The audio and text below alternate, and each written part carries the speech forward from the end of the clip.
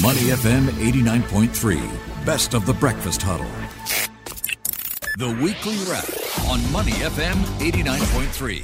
Money FM 89.3. Good morning. It's the Breakfast Huddle with Elliot Danker, Bharati Jagdish and Ryan Huang. This week, quite significant because Singapore's COVID-19 rules were simplified. Some restrictions will be lifted in the coming weeks. Yeah, we're talking about safe management measures being streamlined to focus on 5 areas: group sizes, mask wearing, workplace rules, safe distancing and capacity limits as well. A few huge changes highlighted include no more crossed out alternate seats in public places, barbecue pits set to be open, gatherings should be kept to the allowed group size, and all sports can resume with up to 30 fully vaccinated persons in approved facilities. While we're easing restrictions, though, we must note that Singapore reported 18,545 new COVID-19 cases as of noon yesterday. This comprises 18,319 local infections and 226 imported infections. The question is now, have we and are we truly living an endemic life without even realizing it? On the line with us this morning is Dr. Ashok Kurup, infectious disease expert at Mount Elizabeth Hospital. Dr. Ashok, good morning. How are you, man? Yeah, good morning. How are you guys? I am anticipating it's a very busy day for you, so I'm going to get into it. Talking about those numbers, to put things in perspective, Doctor, what do you know about the serious cases in ICU, just to give us a balanced picture? Yeah, those people would have been at risk anyway, so a lot of them are people elderly. I don't have the national details of all the cases, but certainly those are mostly people with specific risks, so it doesn't matter which variant we are talking about. I think as long as we're talking about COVID-19, they are at risk anyway. The thing is, a lot has been made about the numbers, right? I mean, we just told our listeners and you the numbers. To what extent do you think perhaps we should not be fixating on total numbers anymore? We should just be looking at the numbers that you talked about, the ICU numbers, for instance. Absolutely. So a lot of us have been lobbying for that for a long time because it doesn't make any sense to crunch out these numbers, which are also not projecting the true numbers, to be honest, because a lot of ARTs are not being reported as well. And we do know about asymptomatic transmission, and a lot of us are picking up cases of people who never knew they were positive, and incidental testings being done routinely in the hospital settings. For example, we pick up and uncover asymptomatic prior infection. So this is going on. So we are just, the ostrich with our head in the ground, when we think that all these figures are actually all material when it's not.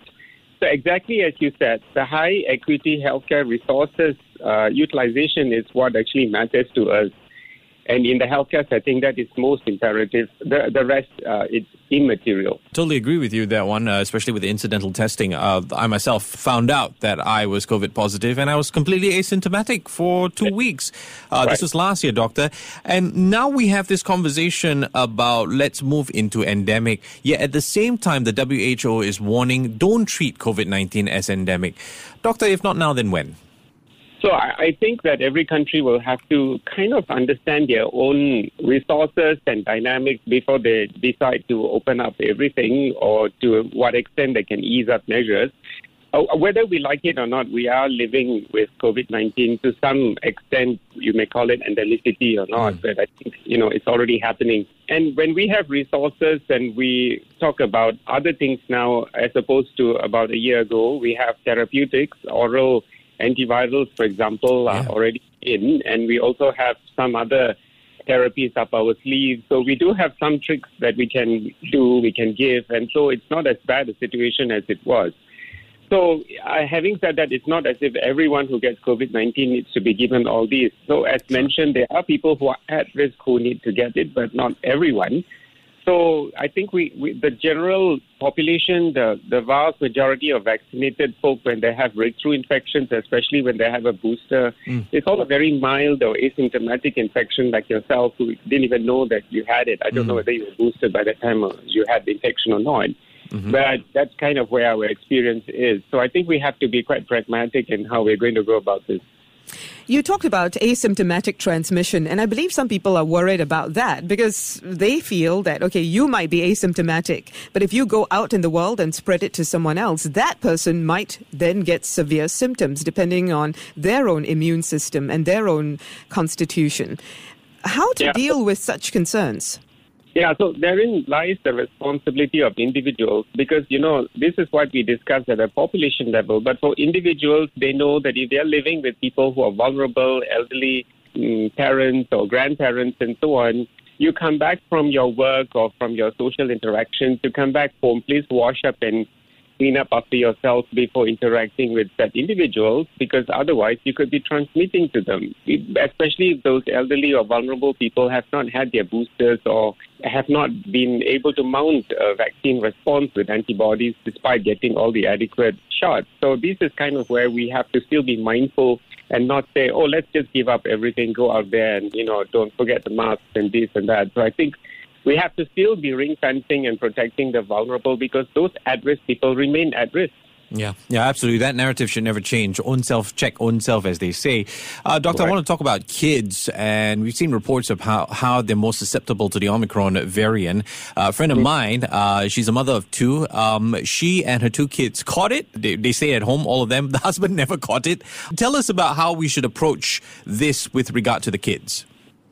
So most of the kids not having a difficult time, either asymptomatic or maybe just mild infection. So they can ride it through. It's not a difficult thing to try to help to self-isolate them at home. I know it's difficult with kids, right?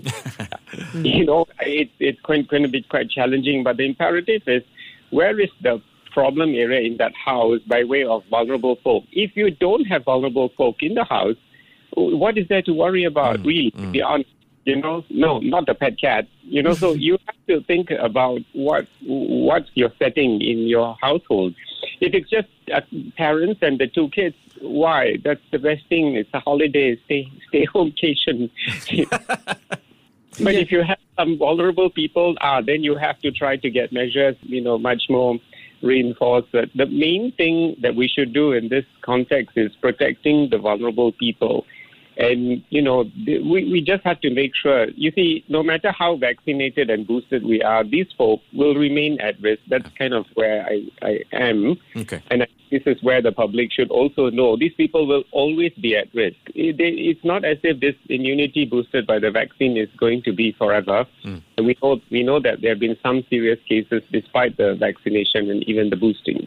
Let's talk about travel. International travel is opening up around the world. In Singapore, we're opening up more VTLs to other countries as well. What's your perspective on this? I mean, will this make things more dangerous? Do imported cases even matter at this point? Yeah, just a few months ago, it was imported cases were tipped as the main, the main numbers were coming in, trickling in via the imported route. But now, look at it. It's the community transmission. The imported cases are just a minuscule in your daily statistics.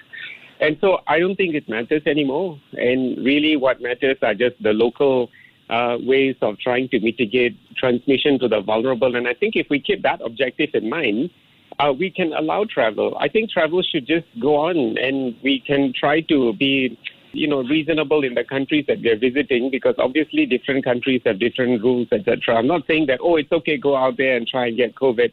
Listen, individuals out there, you may not know it, but if you are markedly obese or you have chronic lung disease or something like that, even though you think you are armed and boosted with the vaccine, you might have a roller coaster ride with COVID-19, not to mention collaterals like long COVID, etc., etc. So my advice, no, you still stick to certain measures. I think avoid a lot of crowded areas in such countries, etc. But if you ask me, travel, yes, resume it. Don't mess around with long COVID. That one was another personal experience of mine. Final question, Doctor, just to wrap things up. And it's semi-personal. I'm sure a lot of people are thinking the same thing too. My wife asked me what she should do if she were to get COVID. Should she isolate herself? And then she said, but you have already gotten it. You've got a buffet of antibodies in your body. How should she approach it? What would your advice be, Doctor? Well, if you get if you're tested positive for COVID, you still have to follow the national protocols where you have to try to self-isolate for at least 72 hours. I think the issue is if you know you have it, you try to mitigate the spread as much as possible. Because even if you're asymptomatic and all that, there is still a risk of transmission. So do what you can in the context of being socially responsible. and you do within the latitude of your household, try to do what you can. Just sit in there and take that 72-hour break. It's just 72 hours. Yeah. Yeah, so, chill and Netflix do what... Stay home-cation, as you said. I think that's kind of like so difficult in this rat race life of ours to get 72 hours of Zen. You can, maybe it's not Zen, but whatever, but I think it's what you should do.